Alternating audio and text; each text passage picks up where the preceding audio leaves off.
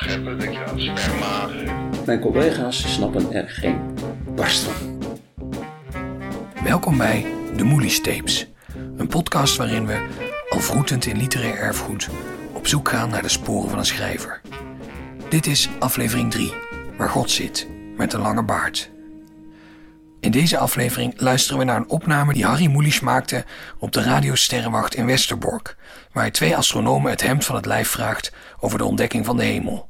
Letterlijk, Mulisch is op dat moment bezig met het gelijknamige boek, waarin hoofdpersoon Max Delius met de telescopen van Westerbork een waarneming vindt die nergens anders op kan duiden dan dat zich op een zeker punt in het heelal de hemel bevindt.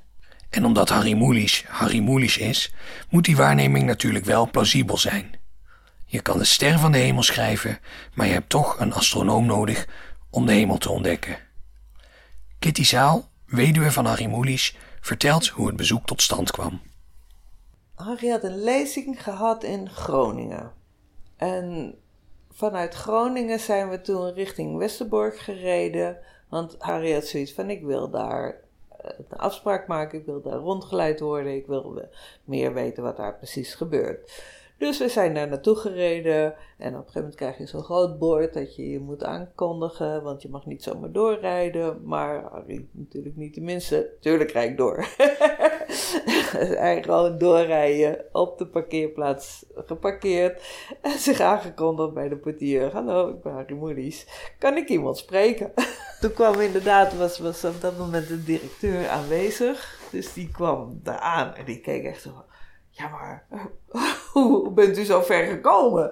Want dat mag helemaal niet, want die bougies moeten eerst ontstoord worden en weet ik het allemaal nog meer. Je mag niet zomaar met een gewone auto daar dat hele terrein op. Maar toevallig waren ze die dag met onderhoud bezig, dus al die telescopen stonden uit, omdat ze groot onderhoud aan het doen waren. Dus niemand had in de gaten gehad dat er een stoorzender het terrein op had gereden. Dus, maar ze vonden het ook wel heel leuk. Dus hij, ja, nee, graag, leuk. Ja, we willen u wel rondleiden en dan kunt u ook hier logeren. Nou ja, zo. Dus toen hebben we een afspraak gemaakt. Dan en dan komen wij en dan gaan we op Dwingelo kijken. We gaan naar Westerbork kijken. En we gaan met al die mensen die daar werken gaan we bespreken. En echt een werkbezoek. En dan zouden we dan in ieder geval 1 nacht zouden we daar logeren. Mulisch zou dus eerst naar de radiotelescoop in Dwingelo afreizen en een dag later naar die in Westerbork.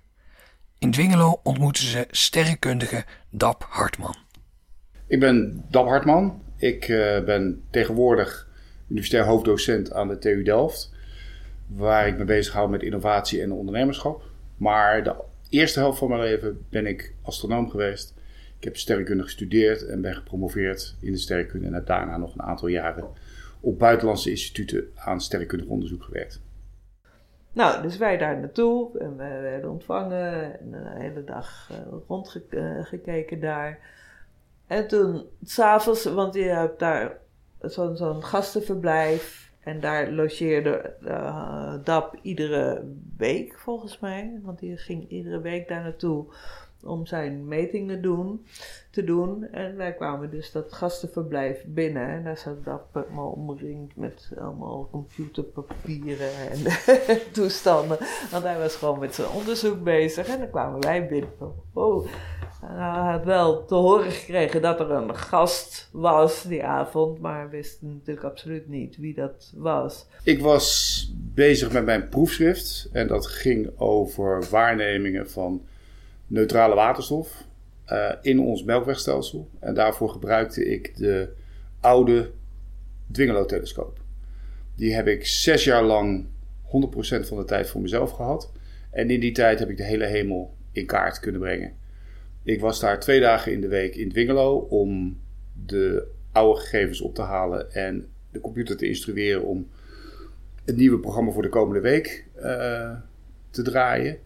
En toen werd mij op een gegeven moment verteld dat binnenkort Harry Mulisch op bezoek zou komen om onderzoek te doen voor een nieuw boek waar hij mee bezig was. En dat hij ook een avond in het gastenverblijf zou logeren. Toen heb ik mijn plannen voor die week er zodanig op afgestemd dat ik aanwezig zou zijn als hij kwam. En dat is ook precies zo gebeurd. Ik zat te werken aan de eetkamertafel. En toen kwam Harry binnen met Kitty. Stelde zich netjes voor. Harry Mulisch, zei hij, alsof ik dat niet wist. En ik stelde hem ook netjes voor. En die scène is ook terug te vinden in de ontdekking van de hemel. De ontdekking van de hemel, pagina 318. In de gemeenschappelijke woonkamer, ingericht met rieten stoelen en triplex banken, stelde hij hen voor aan een jonge collega uit Sydney, die te dik was voor zijn leeftijd en aan de eettafel zat te werken. En dat was ik. Dus toen ik dat las, op een gegeven moment toen viel ik van mijn stoel van ik sta in het boek. Dus dat was toch wel een hele mooie gewaarwording. En het was ook niet een te dikke astronoom, het was een voor zijn leeftijd te dikke astronoom. Ik weet niet precies wat dat betekende. Maar ik heb wel besloten om sindsdien in karakter te blijven. Maar Dap wist natuurlijk pas dat hij erin stond toen het boek in de winkel lag. Het was natuurlijk voor internet, dus je kon niks opzoeken. Je las de krant en je ging naar de boekhandel. Iedere keer kijken, is er al een nieuw boek van Harry Mulisch. En op een gegeven moment was er een nieuw boek, De Zuilen van Hercules. Nou, kijken, een beetje bladeren. Dat kon het niet zijn. Nee, het moet zeker het volgende boek zijn. En toen werd er aangekondigd, er kwam een boek, De Ontdekking van de Hemel. Nou, voilà, hoef ik niet eens na te denken dat het waarschijnlijk zou kunnen zijn. Want dat was ook een van de vragen die hij had toen ik met hem sprak daar. Stel voor dat er een hemel is. En je zou toevallig met je telescoop daarop richten. Zou je dat dan kunnen zien? Zou je iets heel bijzonders, zou je de telescoop ineens een hele bijzondere waarneming doen, waardoor je denkt, wat is dit nu? En dat blijkt dan de hemel te zijn. Dat was een beetje wat hij wilde. En toen zei ik dat dat eigenlijk niet kon. Dus ja, dat was vervelend. Nou ja, kijk, de reden is, met een kleine telescoop zoals Dwingelo, kijk je naar een gebied zo groot als de volle maan. Nou, wat ik heb gedaan in 6 jaar is de hele hemel met stukjes, hapjes van een volle maan.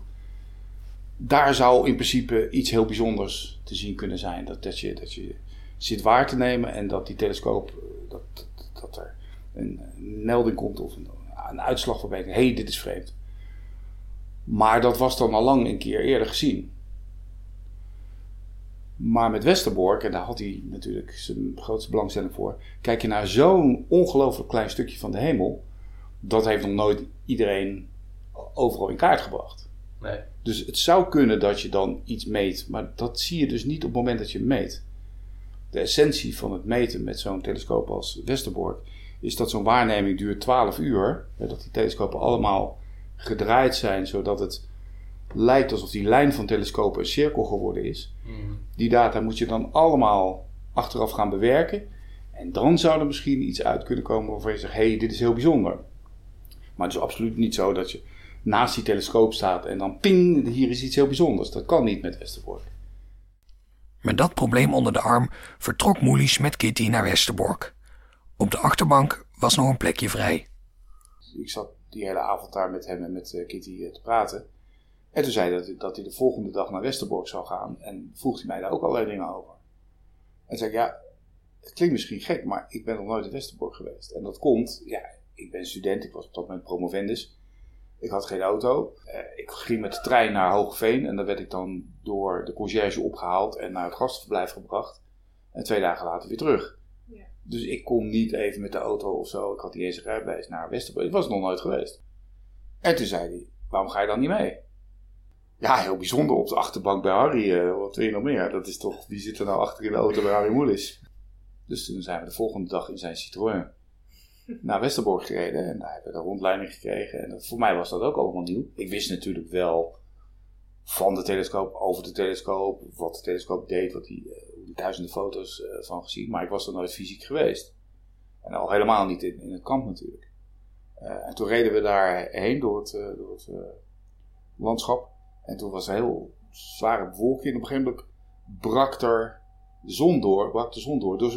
Ken je wel, door zo'n gaatje in de wolken. En dat het echt lijkt, op zoek naar de ontdekking van de hemel. En kijk, de hemel schijnt nu door de wolken heen. Dat is echt typisch dingen die Harry overkomen. Zoals de regenboog bij zijn begrafenis.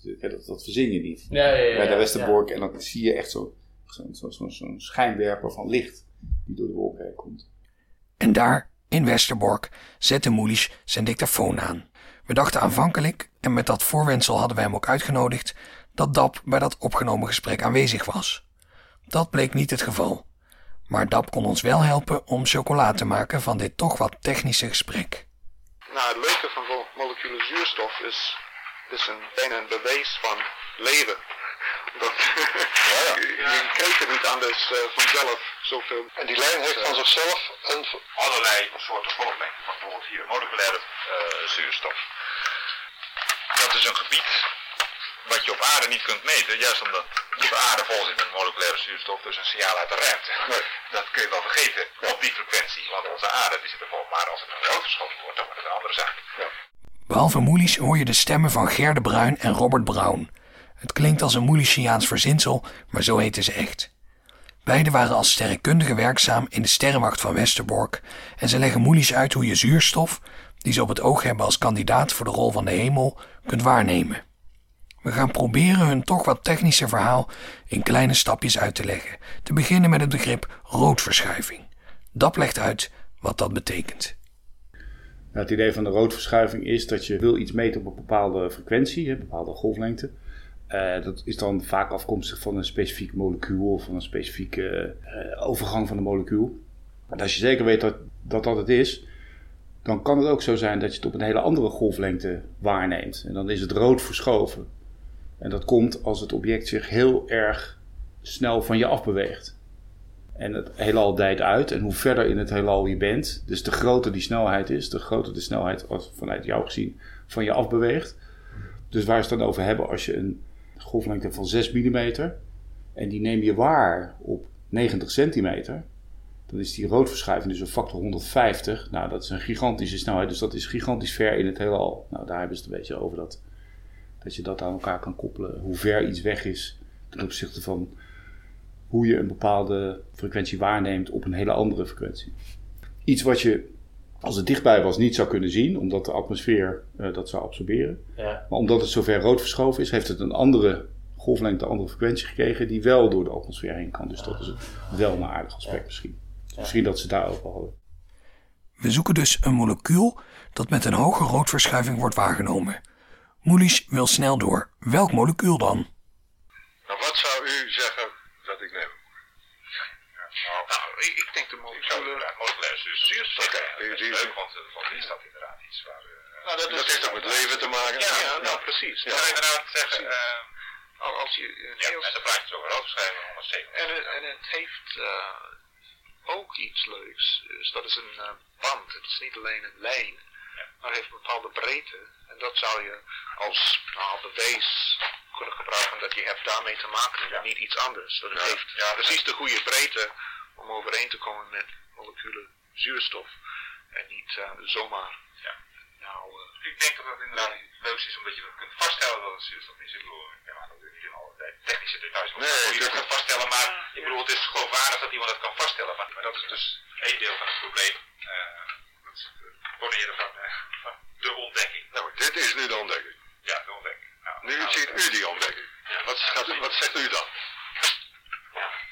Ja, klopt. Daar kan ik geen antwoord op geven op korte termijn natuurlijk, want dan ga je eerst kijken of dat werkelijk wat dat impliceert voor fysische condities op de plaats waar die bron, waar het signaal vandaan komt. Dat kan niet. Dan moet er dus iets fundamenteel mis zijn met onze ideeën over het verre heelal. Nou, kijkt u nog eens. En het is er. Het is er. Oké, dan gaan we weer naar. Op een malle plek het heelal... Ja, ik zou inderdaad kunnen zeggen dat je dat misschien op een hele hoop andere plaatsen ook vindt. Die andere. Ja, dat is nog mooi. Ja. Dat is inderdaad. Met andere woorden, het zit in het verre heelal, daar zit gewoon heel veel zuurstof. Ja, oké. Moleculaire zuurstof dus. Een grote hoeveelheid ergens aan de rand van het heelal. Maar volgens Dap zijn we er dan nog niet. Dat is natuurlijk het probleem. Hè? Wetenschapper ziet dan, er is moleculaire waterstof, moleculaire zuurstof of koolstof. Wat er. De implicatie dat een aanwijzing is dat daar de hemel of iets heel bijzonders is, dat is het niet. Dus er moet wel wat gebeuren voordat de wetenschapper zegt, maar dit is heel bijzonder. Wat heel bijzonder is als je een signaal ontdekt wat volstrekt kunstmatig is. Dat is natuurlijk ook wat SETI doet, de Search for Extraterrestrial Intelligence. Dat ze zoeken naar iets wat duidelijk een boodschap is. En zeg maar, signalen die in de natuur gegenereerd worden, die zijn fundamenteel anders dan gecodeerde boodschappen. Dus je ontvangt allerlei signalen en je kent dat waarschijnlijk wel, dat heet dan CT at home, dat je een stukje van die data in je eigen computer kunt downloaden. En die gaat dan kijken, zitten er signalen bij die niet natuurlijk zijn, die repeterende patronen hebben, en ik weet niet of je de film Contact of het boek hebt gelezen van Carl Sagan. Carl Sagan was natuurlijk ook een astronoom, heeft het boek Contact geschreven. Het zit heel goed in elkaar, want de boodschap die ze daar gebruiken, die begint met priemgetallen. Nou, priemgetallen zijn zo kunstmatig of zo natuurlijk in de wiskunde, maar er is geen natuurlijk proces wat priemgetallen genereert. Dus als jij signalen ontvangt die gewoon een reeks priemgetallen zijn, daar moet iemand over nagedacht hebben om dat zo te doen. Nou, dus daar wordt naar gezocht. Dus als je zo'n signaal vindt, dan heb je iets super bijzonders en zeggen mensen, daar moet intelligentie achter zitten. Maar waar ze nu naar zoeken, oké, zuurstof, leuk. Maar dat is niet dat je denkt, dat is zo bijzonder, daar moet wel de hemel of zo zijn. Maar dan ga je er dus vanuit dat de hemel niet natuurlijk is en met ons zou willen communiceren of een boodschap. Nee, het enige wat ik zeg, als de hemel natuurlijk is en je detecteert hem, maar op basis van de zuurstof die daar is, hoe is dat anders dan gewoon een moleculaire wolk met zuurstof? Ja, daar schrik je niet van. Nou ja, het onderscheidt zich niet van elkaar. Nee, precies. Ja. Bestaat dat in de ruimte? Gewoon wolken? Oh ja, hele grote moleculaire wolken. Kijk, alle moleculen bestaan zo'n beetje in de ruimte. En heel veel daarvan zijn natuurlijk de eindproducten van sterren. De sterren die produceren dat. En die scheiden dat weer uit door supernova-explosies. Dat kun je waarnemen. Ik heb, nadat ik mijn proefschrift heb gedaan, ben ik in Amerika gaan werken. Hebben we koolmonoxide waargenomen. Het zijn gewoon hele grote wolken waar koolmonoxide zit. Daar moet je je niks bij voorstellen. Dat is misschien 1 koolmonoxide atoom per kubieke centimeter. Terwijl hier hebben we de 10 tot de 27ste per kubieke centimeter. Dus het is ongelooflijk verdund. Ja. Maar omdat het zulke geweldige ruimtes zijn, is door de gezichtslijn heen pak je er zoveel dat je het weer kan zien. Ja, precies. Dus dat heb je met zuurstof en dat heb je met koolmonoxide, dat heb je met alles. Ja. Dus die wolken zijn er allemaal. Dus als je dat waarneemt, dan zeg je een wolk moleculaire zuurstof, so what? Volgens DAP staan de heren hier dus nog lang niet op het punt om de hemel te ontdekken. Van Moelis zelf mag het ook nog wel wat spectaculairder en hij vraagt of er niet nog een zwart gat bij kan. Had u een zwart gat bij? Ik denk het niet. Ik zie geen enkele reden. Omdat je daar moleculaire zuurstof, dat is ook iets wat eigenlijk niet onder hoge dichtheden of hoge temperaturen blijft bestaan. En dan dissocieert het, dan wordt het gewoon atomaire zuurstof. Ja. Dus ik zou daar geen zwart gat bij halen. Niet althans. Het is niet de eerste stap waar ik aan denk. Ik bedoel, om zo'n lijn te kunnen detecteren, er moet ongelooflijk veel moleculaire zuurstof daar zitten. Ja, precies. Dus dat is ook zo belangrijk. Het is niet zo van, er zit daar een planeet met een hoop zuurstof die allemaal staan. Dat is de hemel natuurlijk, omdat daar heb je veel zuurstof nodig om doden te kunnen laten ademen. Tuurlijk, hè? Wat zei hij nou? Om de doden te kunnen laten ademen. Ja, dat is natuurlijk, dat is, voordat je dat kan waarnemen, op die afstand moet er zo verschrikkelijk veel zitten, dat veel meer is dan een planeet met zuurstof. Want die zou je niet kunnen detecteren, dat is veel te zwak, dat signaal. Dus je hebt het echt over enorme wolken. En ja, zoals Gert Bruin ook zegt, als het er één is en helemaal nergens anders vind je hem, dat zou wel heel bijzonder zijn. Maar in de praktijk blijkt het een normaal fenomeen te zijn. Unieke objecten in het heelal zijn er eigenlijk niet.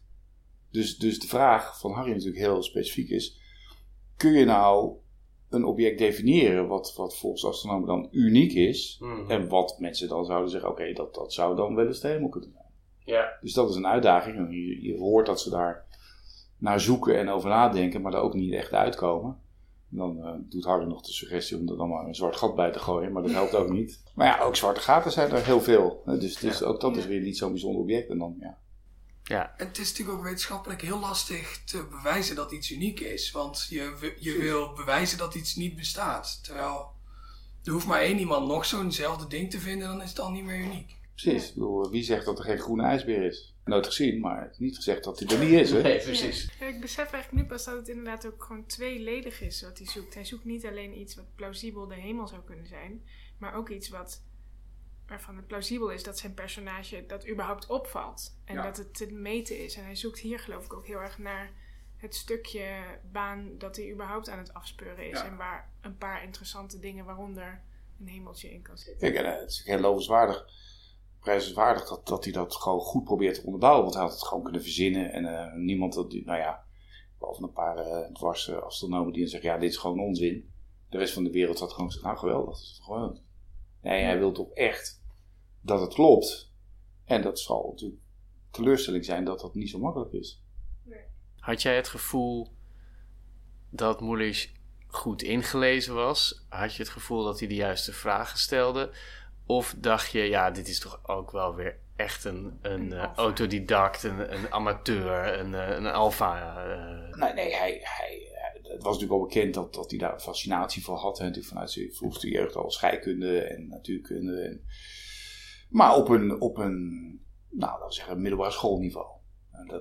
Dat oversteeg het ook niet. En dat geeft ook niet, want dat is ook het niveau wat je van je lezers moet verwachten. Dat je het daar voorbij wil begrijpen. Hij had wel, zeg maar, volgens mij de intellectuele bagage om het uitgelegd te krijgen. Zoals ook gebeurt nu met Robert Brown en Gerda Bruin. Maar de specifieke details, die zullen hem altijd ontgaan. Dat geeft ook helemaal niet, want dat is waarom astronomen zijn en schrijver. Dus hij stelde hele goede en hele intelligente vragen. En hij liet zich ook niet zomaar uit het veld slaan. Als iets niet werkt, dan kwam hij weer met een andere suggestie. En soms is het dus een beetje een wild shot, zoals een zwart gat.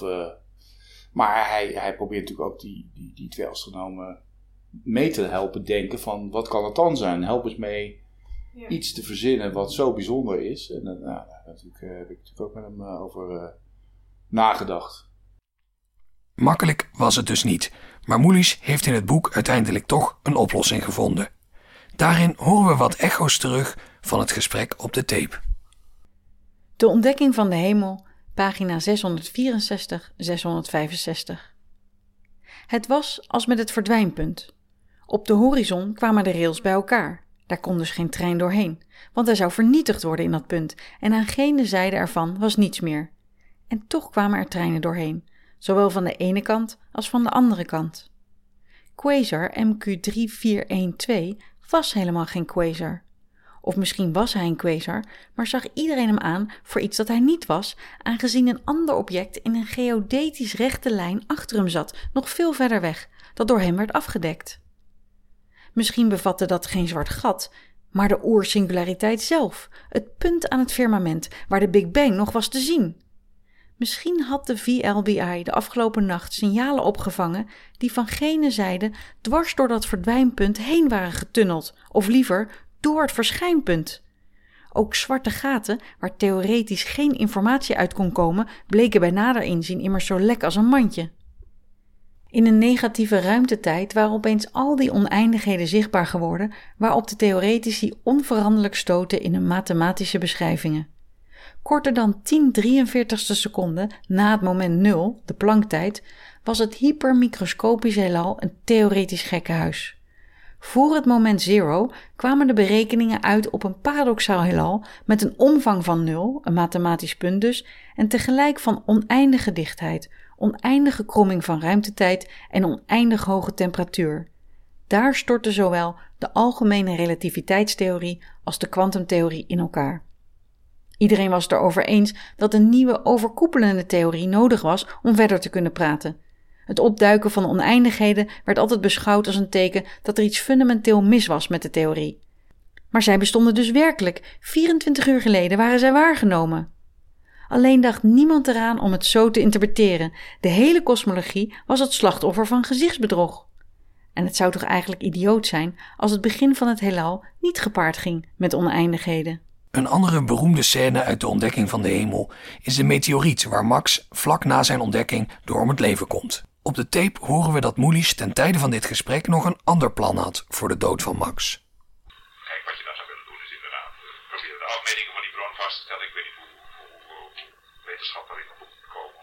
Nee, maar wat is ermee gaan doen om vast te stellen wat het is? Maar voordat hij dat kan... op dat moment dat hij dat ook zelf een beetje in een labiele toestand thuis ook zover kan gaan, is hij dood. Hij krijgt gewoon een behoorlijk. Oké, dus hij kan al die follow-up wordt niet gebeurd nu. Dus en die papieren worden door de werkster in het parlement gedaan. Ja. En die andere mensen die geloven dat dus niet. En dus want hij heeft het helemaal nooit aan iemand kunnen zeggen. Nee. Niemand weet het, behalve de lezer van het boek. Ja. Niemand weet het.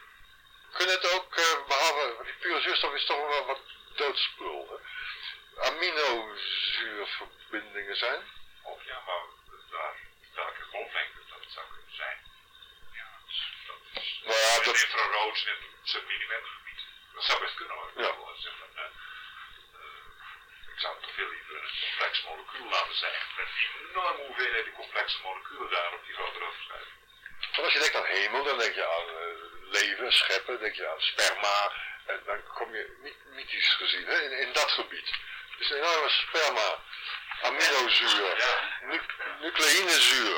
Ja, op zich begonnen we mee met van, we willen de Big Bang theorie verwerpen. Maar we zijn nu een beetje aan het denken niet zozeer om de Big Bang theorie te verwerpen, maar alleen maar van hoe die wel daar zou kunnen ontstaan. Ja, we zitten helemaal... aminozuren of die moleculaire zuurstof produceert. Dus ja, je moet een keuze maken van wat wil je nou eigenlijk? Nee. Wil je echt dat de ontdekking impliceert van Big Bang theorie? Kan niet. Wat ik wil is de Big Bang theorie klopt. Maar ik kijk nou als het ware die Big Bang zelf heen. Kan niet per definitie, want dat is al oneindig. Toch? En zie wat. Krijg het signaal er doorheen. Maar dat is zo. Dus, maar ja, bij Cantor wordt er ook oneindig. Maal oneindig is niet oneindig. Die heeft er ook alfa, die alef trappen van oneindigheden. In de wiskunde hebben we het. Nou, en we hebben vaker gezien dat een bepaalde natuurkundige ontdekking gebruik maakte van een gereed liggende wiskunde. Niet Einstein met, wat was het, Riemann of zo. En dat hier dus ineens die theorie van Cantor erbij komt. Dat oneindig maal oneindig is niet hetzelfde. 0 maal 0 is 0. Die heeft daar een hele mathematica. Ja, want ik ben ook een leek. Maar zoveel weet ik er wel van. En dat hij dus nog probeert met die mathematica, die hemel, een aspect, die is overigens ook gek geworden, Cantor. Nee, dat is ook niet toevallig. Wat vind je van de toon waarop Harry hier dus even... Nee, we moeten voorbij aan die Big Bang en... Ja. Ik ben dan wel een leek, maar goed, dat weet ik er wel van. Ja. Nou ja, het is wel een beetje etaleren van... hij weet ongetwijfeld heel veel dingen. Je ziet ook dat hij het niet helemaal goed zegt. Het gaat niet over oneindig, maar er zijn diverse orders van oneindig. Dat kun je zelfs een leek bijbrengen. De eerste orde van oneindig is wat we noemen aftelbaar oneindig. Ja, alle natuurlijke getallen, 1, 2, 3, 4, 5, dat gaat oneindig door. Maar je kunt overal een nummertje aan plakken. Dus het is aftelbaar oneindig. De tweede vorm van oneindig, dat kan je niet aftellen. Dat zijn alle niet gehele getallen.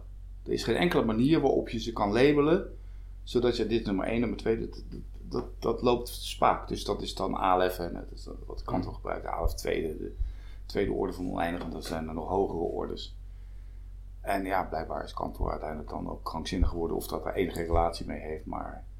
Het is wel mooi. Ja. Nee, maar ik zie het wel als Harry die wat dingen opgooit van, kunnen we daar dan eens aan denken en is dit niet mogelijk? Het is niet zuiver het etaleren van, kijk wat ik allemaal weet. Nee. Maar het is meer van, soms denken mensen dit en dan later blijkt dat. Ja. Dus misschien is er wel iets voor de Big Bang geweest. Maar je moet altijd heel vrij kunnen denken natuurlijk. Dat is wat ik voel wat Harry hier een beetje doet. Van, er zijn er ook meerdere vormen van oneindigheid. En kunnen we dan niet met die Big Bang ook iets... Kijk, wetenschappers, het is niet zozeer dat wij begrijpen hoe de wereld en het universum in elkaar zit. Alleen wij hebben een aantal patronen ontdekt. En dat noemen we dan natuurwetten. Dat is natuurlijk heel arrogant om dat wetten te noemen. Oké. Tot nu toe voldoet de natuur daar altijd aan. Iedere keer als we het testen, dan doet het weer. Dus we begrijpen hoe het werkt, maar we hebben geen idee waarom dat zo is. Nee. Hoe is het in godsnaam mogelijk dat er uit niets alles is ontstaan? Dat kan toch helemaal niet? Ja, hoe kan dat eigenlijk? Denk er even over na, terwijl ik een bericht voorlees van een van onze sponsors.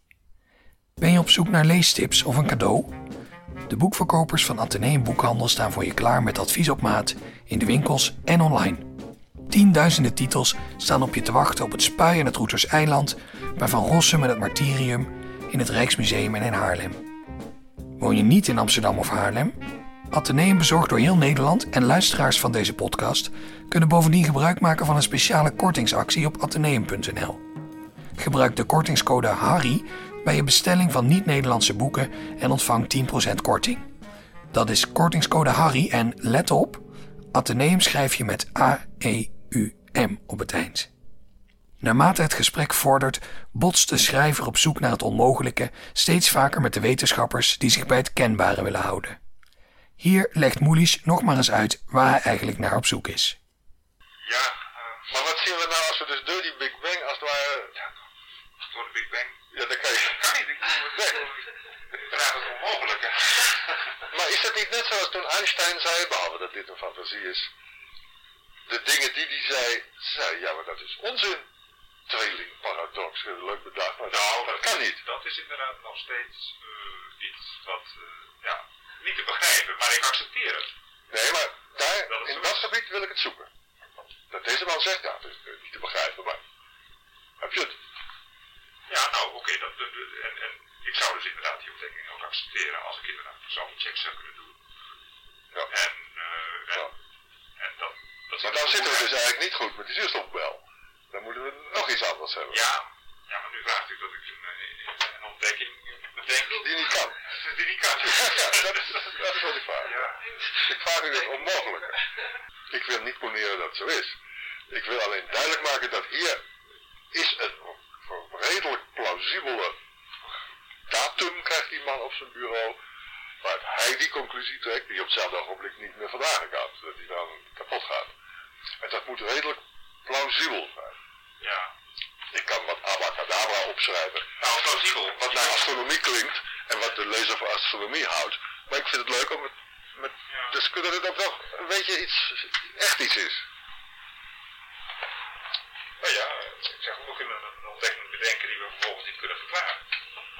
Zoals we net gedaan hebben. Moleculaire zuurstofmoleculenbeschrijving van... Ja, maar dat is allemaal post-Big Bang. Ja, dat is allemaal post-Big Bang. Ik vind pre-Big Bang. Het mag ook best een beetje op de lachen zijn, maar het moet ook hand en voet hebben. Hij krijgt een schrik van zijn leven. Hij zegt, ja, ik kijk er nou weer, ik luister heen. En dat is de hemel. En ja, dan moeten we een wiskunde hebben die dat weer... En dan denkt hij nog aan Cantor. Dat heeft hij ook vaag natuurlijk wel eens wat over gelezen, zoals wij allemaal. En dan is het dan gebeurd met hem. Ja, oké. Overduidelijk. Hij kijkt door de hemel heen, dat wil zeggen, hij kijkt door de rand van het val. Hij kijkt naar voor de Big Bang. Hij kijkt door het centrum van hij kijkt door de singulariteit heen. Ja, oké. Ja. En daarvoor is geen tijd. Dat weten we, want die ontstond met die Big Bang. Dus, kijk, hij kan niks anders constateren. De eeuwigheid, en wat is dat? Ja, de hemel noemen we dat.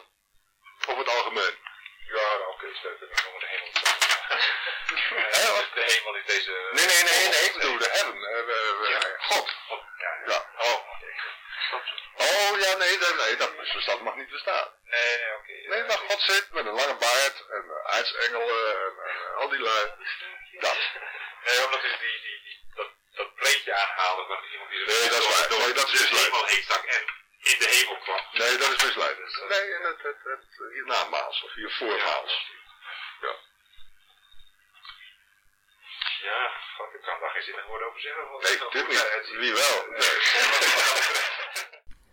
Na het beluisteren van deze tape, waarin 2 sterrenkundigen zich het hoofd breken over de ingewikkelde bestelling van Moelis, vroegen we ons af in hoeverre het geholpen heeft dat hij toen al een bekende schrijver was. Stel je voor dat een beginnend schrijver aanklopt bij een sterrenwacht en zegt, ja, maar ik zoek naar iets achter de wereld. Ja. Dan denk je toch ook, die is helemaal gek geworden. Ik denk ook dat het wel geholpen heeft om een afspraak te krijgen daar. Ja. En dat als je dan zegt, want dat was natuurlijk toen, hij heeft de aanslag al geschreven, alles al gedaan.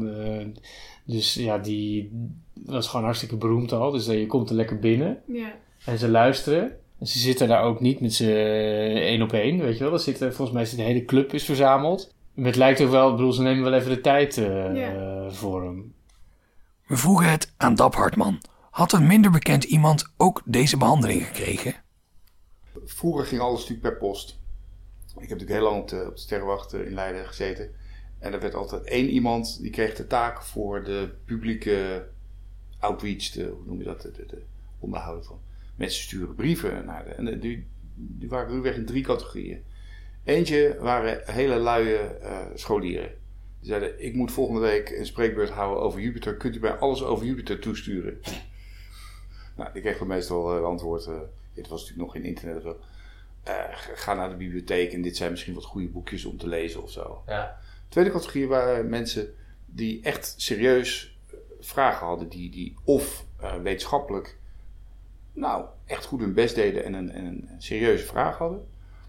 Of soms ook heel praktisch. Iemand die zei van, ik ga een nieuw huis bouwen. En dan wil ik het zo optimaal dat de zon 's middags daar staat. En dan, hoe moet ik mijn huis oriënteren?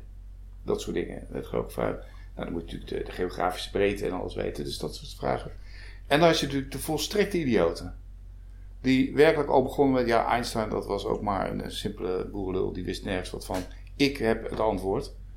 En dat waren soms epistels van pagina's en pagina's.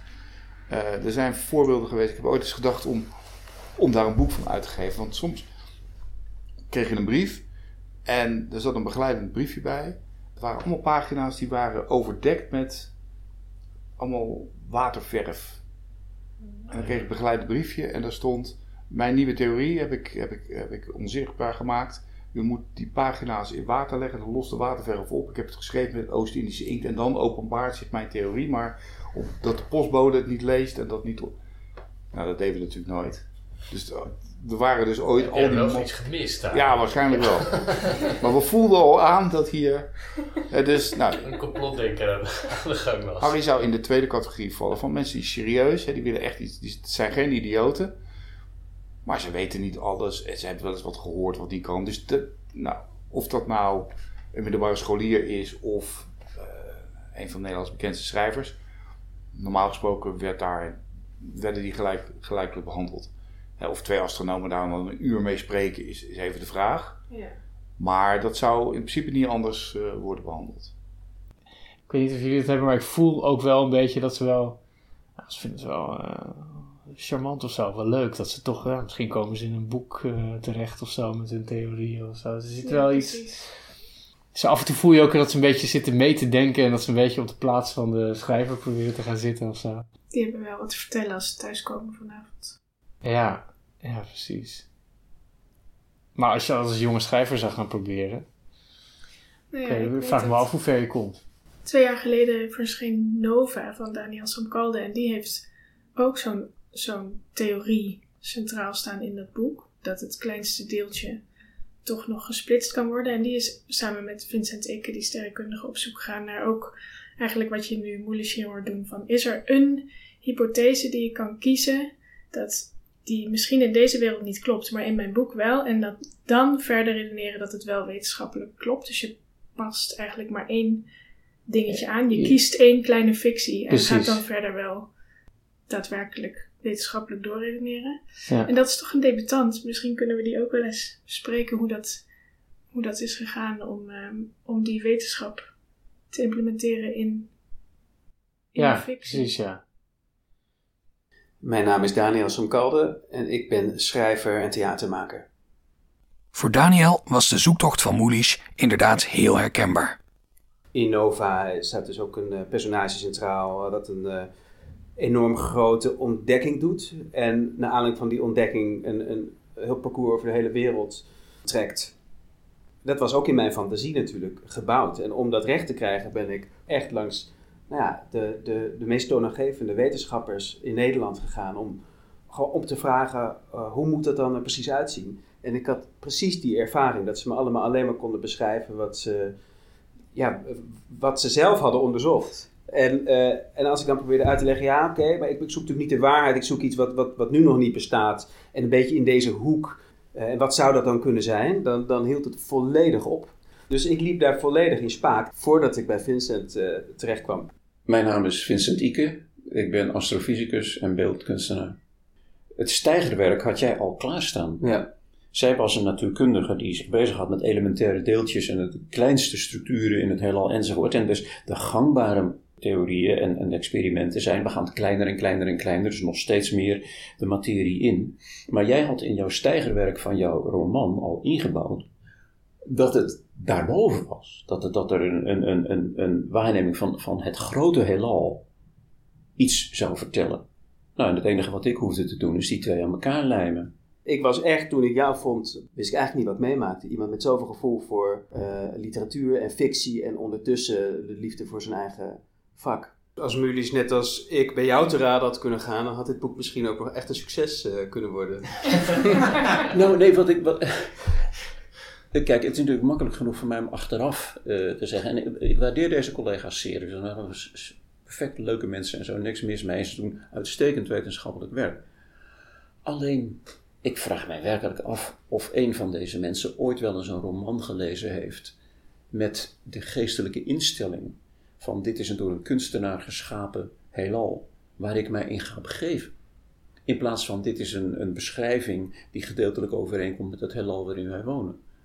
Voor de romancier, voor Mulisch was het duidelijk, hij zoekt iets wat in een kunstwerk, in een roman, een soort van ontastbare kwaliteit heeft. Een spanning, iets nieuws, iets wat je bezighoudt, iets waar je heftig over kunt zijn, zeg maar. Want als het oppervlakkig is, dan moet je het telefoonboek maar lezen.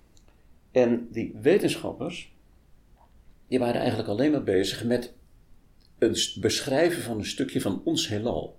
Dus niet het bedachte heelal, het kunstzinnige heelal, zeg maar, waar de schepper van het boek de hele zaak tot zich heeft getrokken en zeggen, ik ben hier de baas, ik ben een god in het diepst van mijn gedachten, je kent dat wel. En dat is totaal niets met elkaar te maken. En wat ik mijn collega's kan Mulisch die was dus blijkbaar op zoek naar dat soort dingen, daar is daar volgens mij ook duidelijk over. Mulisch doet het dus tussen aanhalingstekens goed, van mijn kant uit. Je is duidelijk waar hij naar aan het tasten is. Mijn collega's snappen er geen barst van. Want die hebben niet in de gaten dat het niet gaat om de zoveel megahertz spectraallijn van moleculaire zuurstof. Het gaat om iets esthetisch. Mulisch is op zoek naar iets waar een centrale heftigheid, een gebeurtenis, iets enorms, iets geestelijks, zeg maar bijna, waar hij een boek omheen kan schrijven.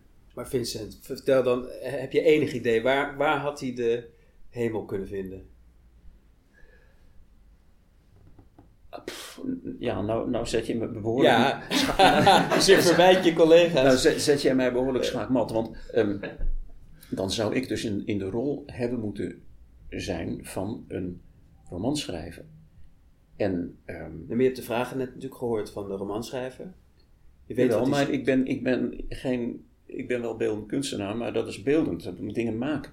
Ik kan niet schrijven, jij wel. Nee, maar wij hebben het samen, hebben we op bescheiden schaal toch ook dit geflikt. Dat weet ik, maar jij bent de schrijver en ik niet.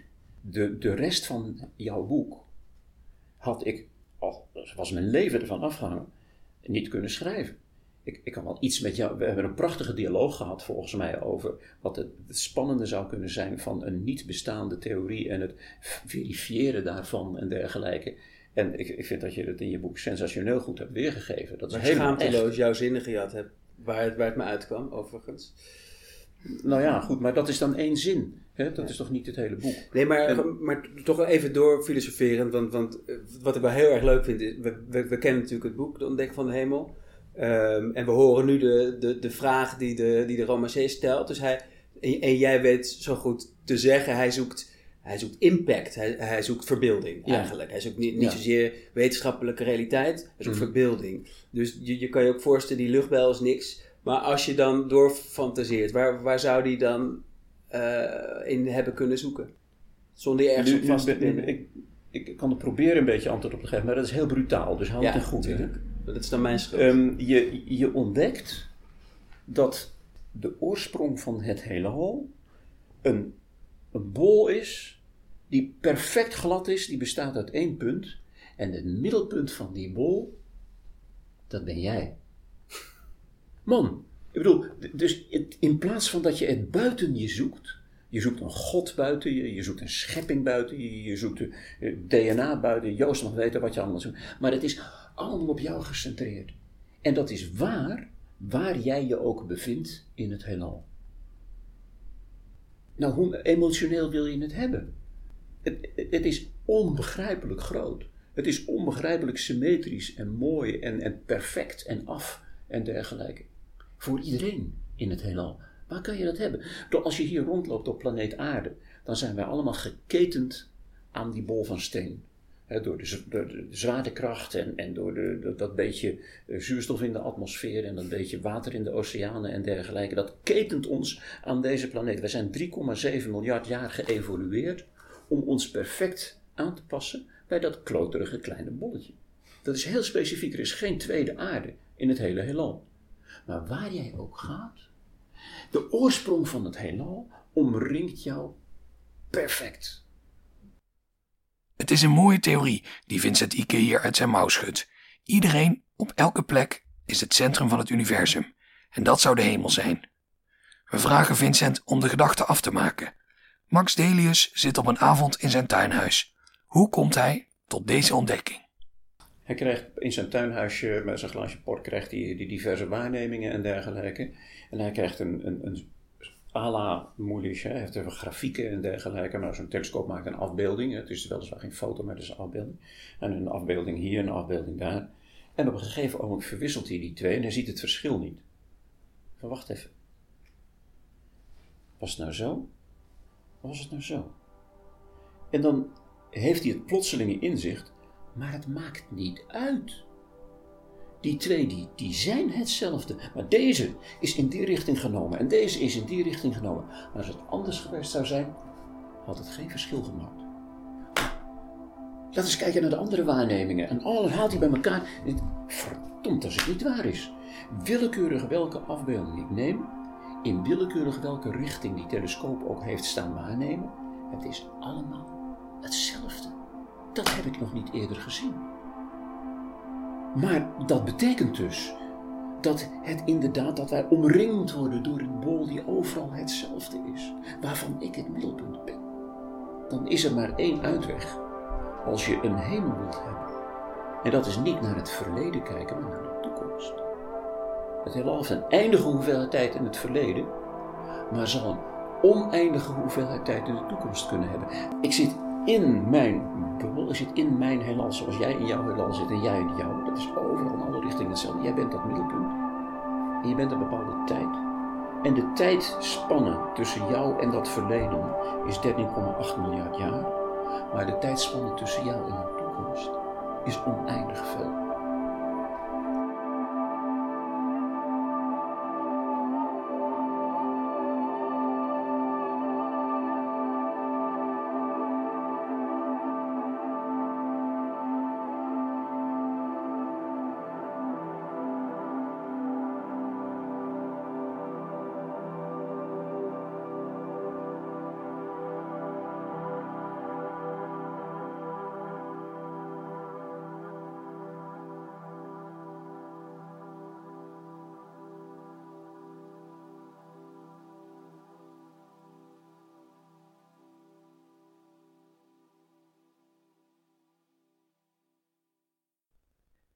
Met dit alternatieve einde voor de ontdekking van de hemel door Vincent Icke komen we ook aan het eind van deze aflevering. Als Mulisch erbij was geweest, had hij waarschijnlijk iets gezegd als: Ik heb de indruk dat we nu al doen dit gesprek het echte ontdekking hebben gedaan. Althans, nieuwe theorie hebben ontworpen. Ja. Volgende week trekken we onze mooiste bootschoenen aan en kiezen we het ruime sop met de Herenclub. Zeker ogenblik voeren we recht op de kant af. Iedereen brulde volle kracht achteruit. Behalve Marcel natuurlijk, die riep volle kracht vooruit.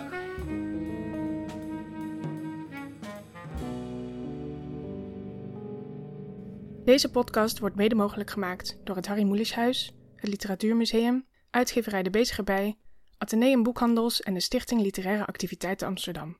De muziek werd gemaakt door Bart de Vrees, met medewerking van Maarten Ornstein. Fragmenten uit het werk van Harry Mulisch werden voorgelezen door Isolde Hallensleben. Tot volgende week.